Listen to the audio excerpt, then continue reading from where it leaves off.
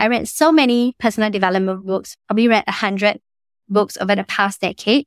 Eventually, I moved towards seeking a guru, like finding my meditation teacher or looking for my Reiki practitioners.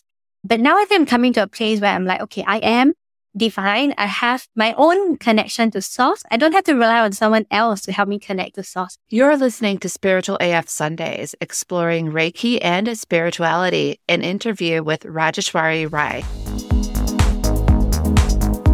You're listening to Spiritual AF Sundays, created and hosted by The Mystic Geek. If you're looking to explore intriguing questions about the meaning of life and our place in the universe, then you're in the right spot. We dive into topics often discussed as sound bites on social media and take a deeper look. Whether it's woo topics like astrology and mysticism, or seemingly mundane matters like technology and politics, we cover it all. We explore our own thoughts and beliefs, talk to experts, and uncover hidden meanings. These fascinating areas of exploration can help us question ourselves and better understand our world. Ready to grow and explore in your spiritual journey? We're glad you can join us. It's time to start your week off by being spiritual AF.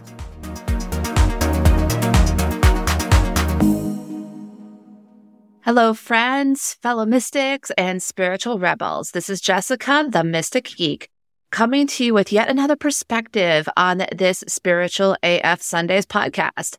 In my previous episode, I brought on Debbie Barr to talk about Reiki being the breath of life. I wanted to add in additional perspectives to add depth to this conversation. So let me share a little bit about today's guest. Rajeshwari Rai is a certified Reiki master teacher. She is trained in several forms of Reiki, including Usui Reiki, Karuna Ki Reiki, Money Reiki, Dragon Reiki, and Soulmate Reiki, which those are new to me.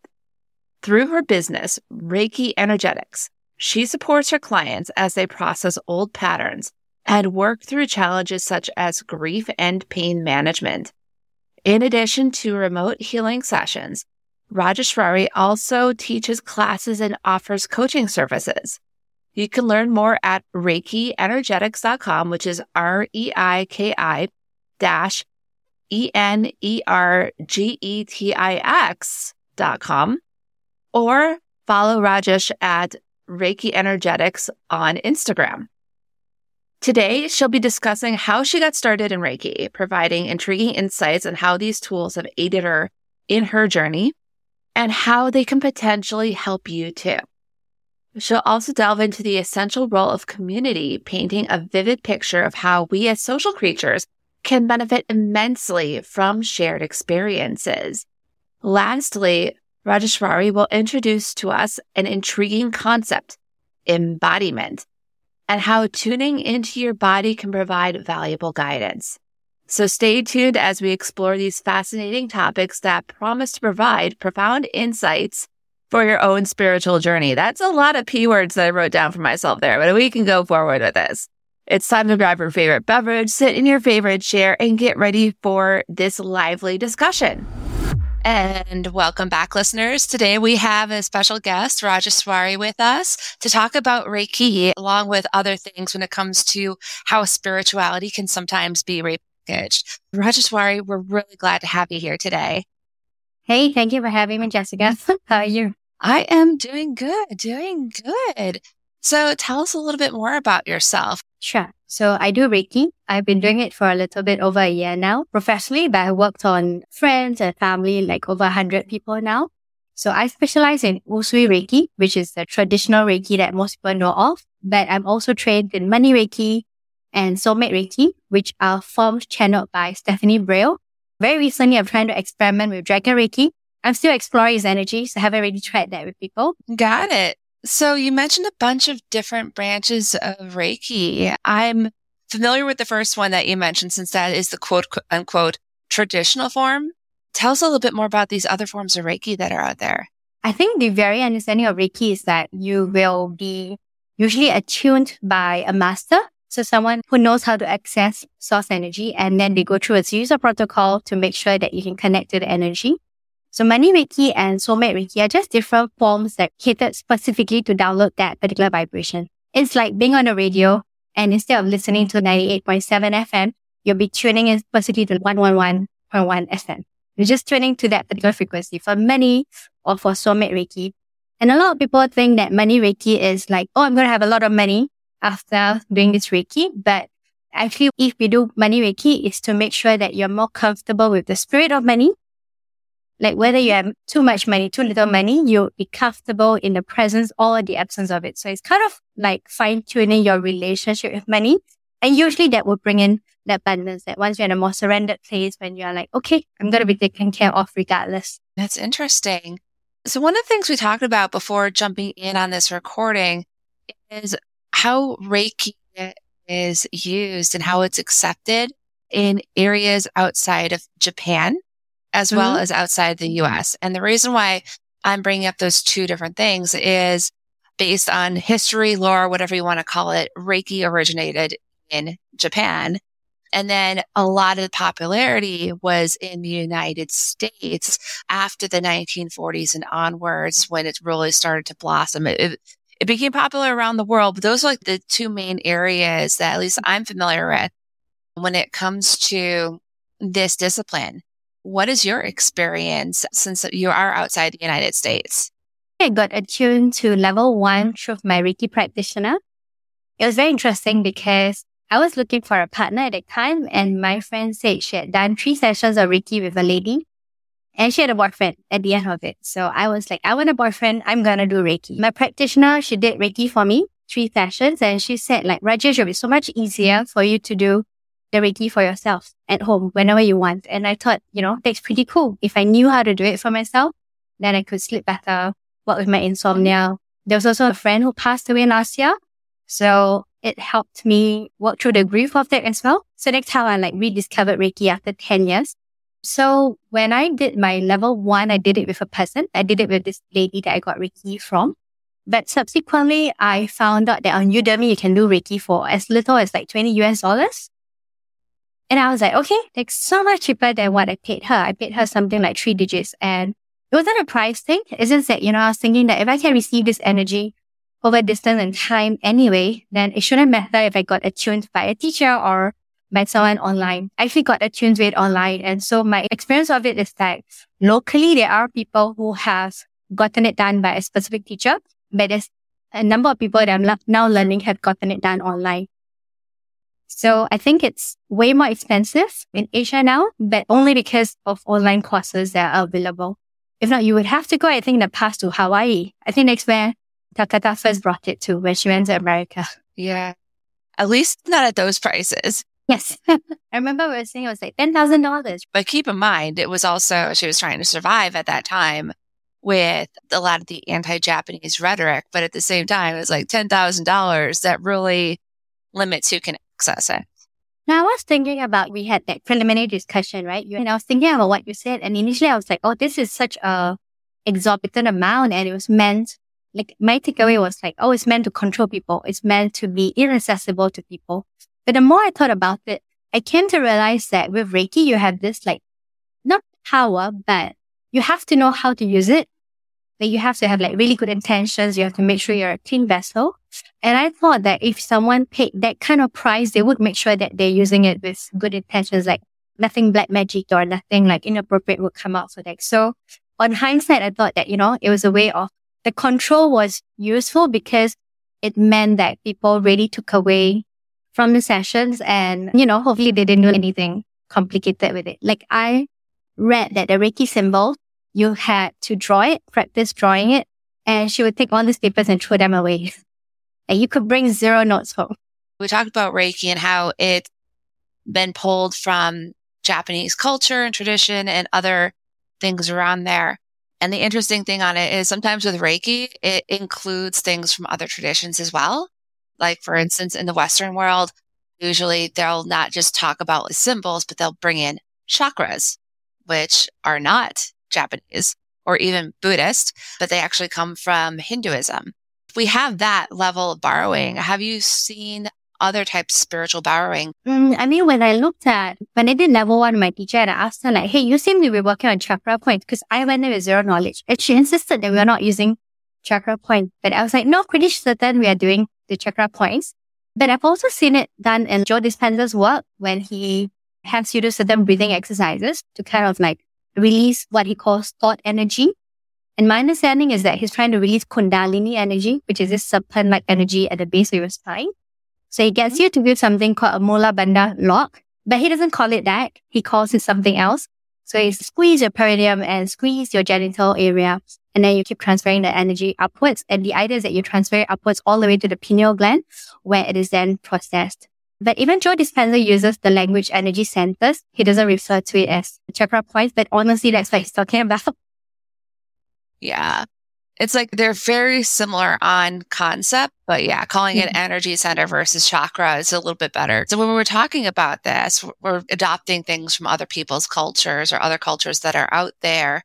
What are your thoughts on the energetics behind this? I know there's a lot of dialogue when it comes to the political or cultural implications, but few people actually talk about the spiritual implications of it.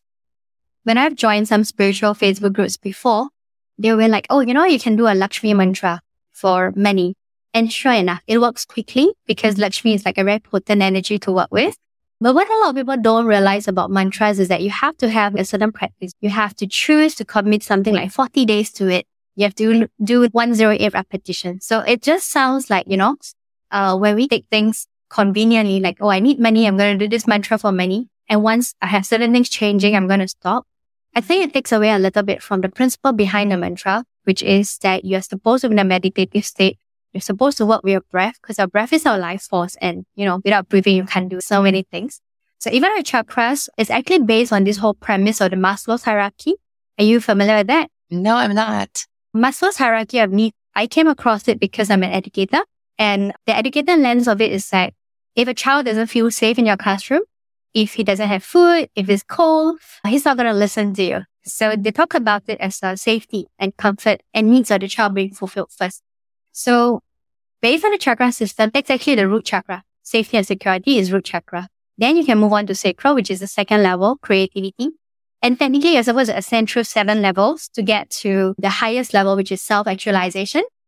So with chakras, it's just that if your root chakra is not balanced in the first place, then all of us who do all this unblocking of chakras or like clearing of energetic debris in the chakras, it's not useful for you because the energy doesn't really know how to circulate because you were supposed to have a solid foundation. It's like building a house. You can't get there without having the house. So if you have too much energy too quickly, then you would know how to process it. And that's when a lot of people get very disillusioned, I feel.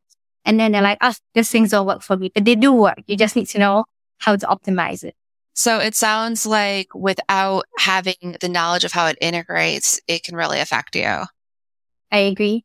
And most of my work now has got to do with like embodiment, like coming back to the body. So recently, all of my research is like people do mantras or they do meditation and everything is outside of you.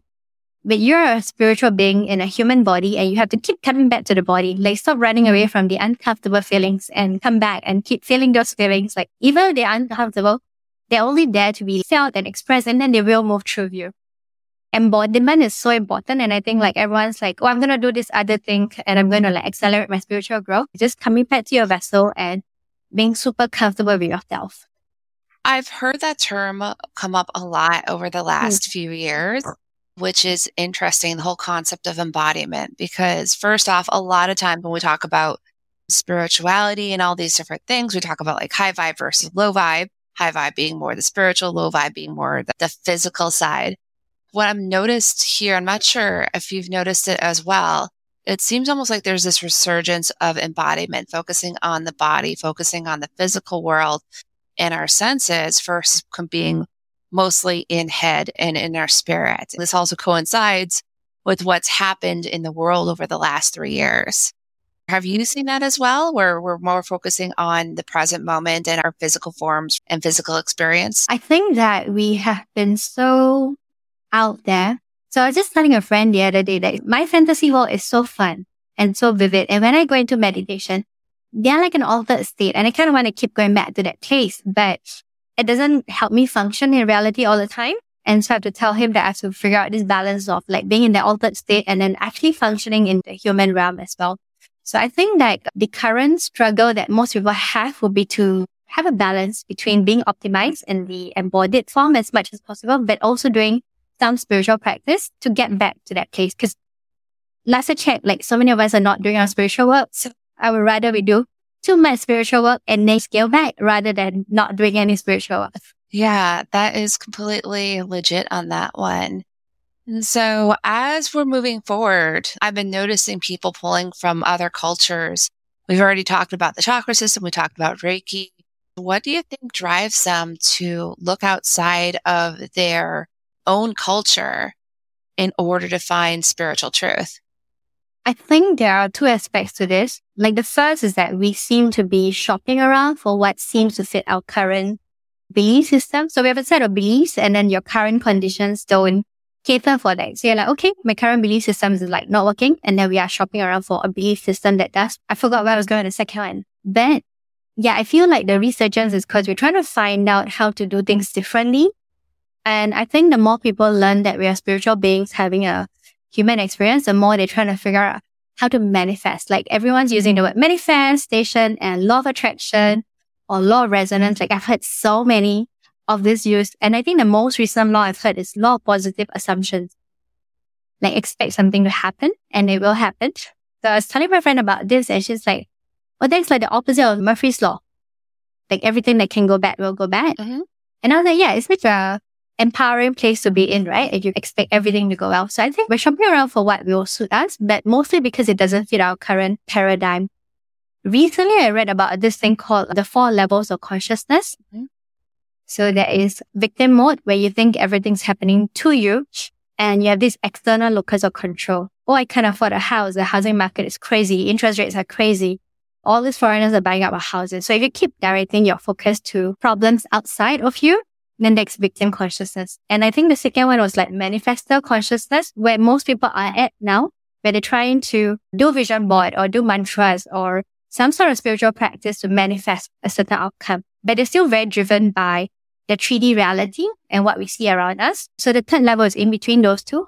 But the last level is about surrendering, about knowing that you are consciousness. So everything that's happening to you is a hologram anyway. So I think it's just like everyone's trying to manifest stuff or they're trying to like influence reality. I think it's just because it's this whole law of attraction stuff. Like I was just telling a friend, like the spiritual industry alone is probably like billions of dollars the last I checked. I'd have to double check what it is, but it's a lot. And I know that because in addition to people shopping around for spirituality, there's people shopping around on how to run a spiritual business. So the people that teach those people are the ones throwing around, yes, oh, the spiritual industry is huge on it. And I feel like part of it is the whole people feeling like they need to adopt because they see someone with symbols or whatnot. And okay, this person's got it figured out. I want to have what they're having. And they're going to go into whatever practices, which I know in our area it tends to be a fairly materialistic one. So it's like, okay, rather than fully understand the chakras, I'm just going to get the chakra bracelet and be fine that way versus really deal with stuff. So I feel like that might also be part of why people are shopping around is they're trying to, like you say, find something that is compatible to their beliefs. And sometimes people's beliefs are, I just need to have an object to be in proximity of to fix my stuff. Yes. If I recall right, Buddhism was born because Hinduism was too stifling for the common people. Like in Hinduism, there's a caste system. So you have 5 castes where you have the Brahmins, the priests and the scholars. Then you have the warriors, the merchants, and then you have the untouchables, the Dalits. So I think when we had like prayers and sacrifices and all that, it was very restricted to the royal people. Like when you have a certain hierarchy in society got access to this praise because they had the money and the resources to pay these people. And so Buddhism was actually born out of the common man's need to have access to spirituality and this tool. So I think when Buddha came about it, he was like, yes, we are going to be a merit-based system. If you do so many good deeds, then you become more Buddhist. So but I think that had its own impact as well, like karma and all that, but probably less problematic than Hinduism was. So with all of these different things going on, all of the different messaging, all the different options out there, because we are going towards a globalized society where we have access to all these different things. What guidance do you have to people who are looking at all of these different cultural options when it comes to spirituality on figuring out what's right for them? I find that last year, the tool that helped me the most was breath work, coming back to the body through your breath. And then there's certain emotions that want to move through you. I also really liked this thing called trauma release exercise. And that was super cool because I didn't have to talk about stuff to someone. Like, I think, sometimes it's so hard to speak to a psychologist, go through a story, and then re-traumatize yourself a little bit in that process. So trauma release was cool because it's just my body shaking. Like your body has certain tremors, your process, and I will feel super good at the end of it. So those are two tools that I'm actually working with right now, breathwork and trauma release. Both are facilitated sessions by my trainers. Essentially, I would say go back to community. Like what was really helpful for me was to talk to people about it. And, I'm 37, but most of my friends are not into spirituality yet. So I found my community through Facebook groups, the one where we connected, or other spiritual groups. I also do it on Reddit, where there are other Reddit practitioners. So I would say community is a big thing.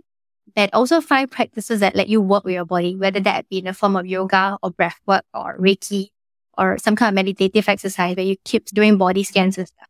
A mixture of embodiment in your practice and then also community, because we are a network of creatures. We're supposed to be social. So whatever community works, find it. Is that what you're saying? Yes. But the last thing that I found very useful to me, especially when I learned of human design, is to keep checking in with your body. Human design has 5 types of people, 5 types of profiles. And I'm a sacral being, so I would find that if something resonates with me, my body has a flowering. I'll feel my chest open up and really expand.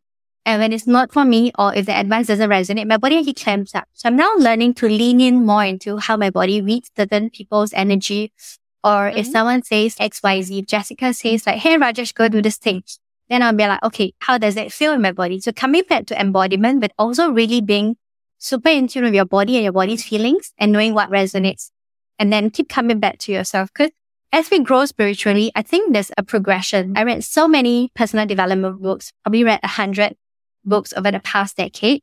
So I was just spiritually entertained. I was just absorbing the knowledge, not doing anything with it, not practicing.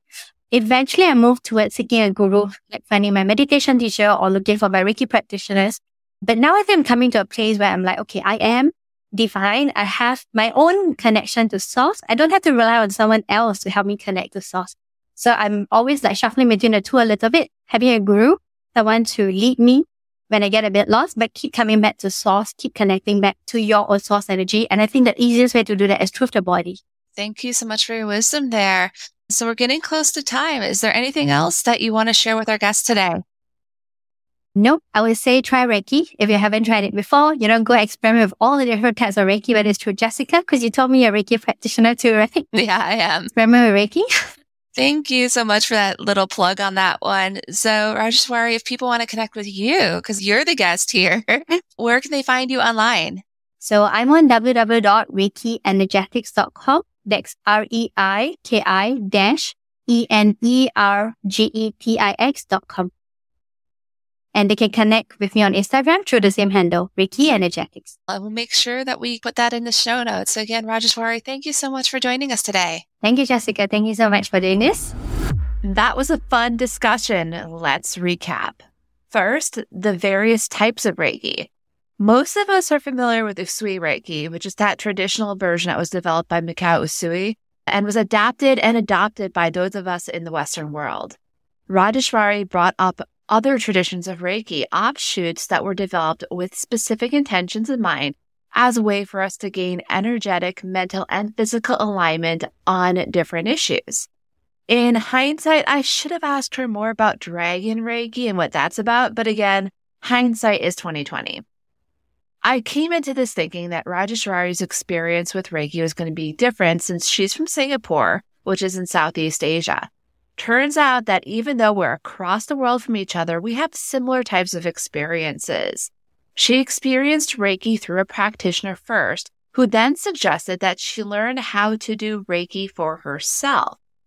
I like this philosophy because it gives us the opportunity to be agents of our own healing. What I found interesting was that Rajeshwari's teacher did not integrate chakras, which come from the Hindu tradition. I've typically seen spiritual traditions that have been westernized use one variation of the chakra system when explaining the energetic body. So Rajeshwari sharing that her level 1 teacher did not do so caught my attention. Also, if you missed that part where Rajeshwari tied the 7-tiered chakra system to Maslow's hierarchy of needs, go back and re-listen to that part. If you want to look at the chakras as metaphors instead of as energy centers, that is definitely worth a listen. We also discussed the resurgence of the concept of embodiment, which is a bit of a change from the energetic, mental, and vibration focus that we've seen in spirituality lately. Rajeshwari not only shared her own experience, but also offered insight on how this challenge of balancing the mental and the physical can manifest in a person's spiritual practice. Lastly, we touched upon this current environment where people are shopping around for their spirituality and adopting parts from various traditions. Rajeshwari gave some interesting insights as to what people are looking for when they do this. If you want to follow up with our guest and check in on her, learn more about what she does, check out her website, ReikiEnergetics.com, or follow her at Reiki Energetics on Instagram. Do you know someone who would be interested in learning about Reiki in more of an East meets West type of discussion? I'd love for you to share this episode with them. That's going to wrap up this episode of Spiritual AF Sundays. And remember, there's a lot of information, tools, and resources out there that can help you grow spiritually. However, if all you're doing is absorbing information and not practicing, that knowledge is just going to bog you down rather than support you. It's important to recognize your own connection with Source and to integrate the tools that you learn about into your own day-to-day practice. That's all for now. Have a spiritual AF week.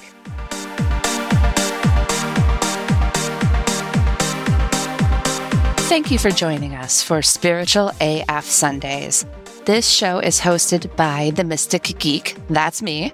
Got comments or questions from today's episode? You can either email me at jess@themysticgeek.com or send me a voice message at speakpipe.com/themysticgeek. Don't worry, I'll put the link in the show notes. Help others start off their week with a Spiritual AF Sunday by sharing this episode with them. Also, 5-star reviews on Apple Podcasts help spiritual seekers find our show. So do the thing.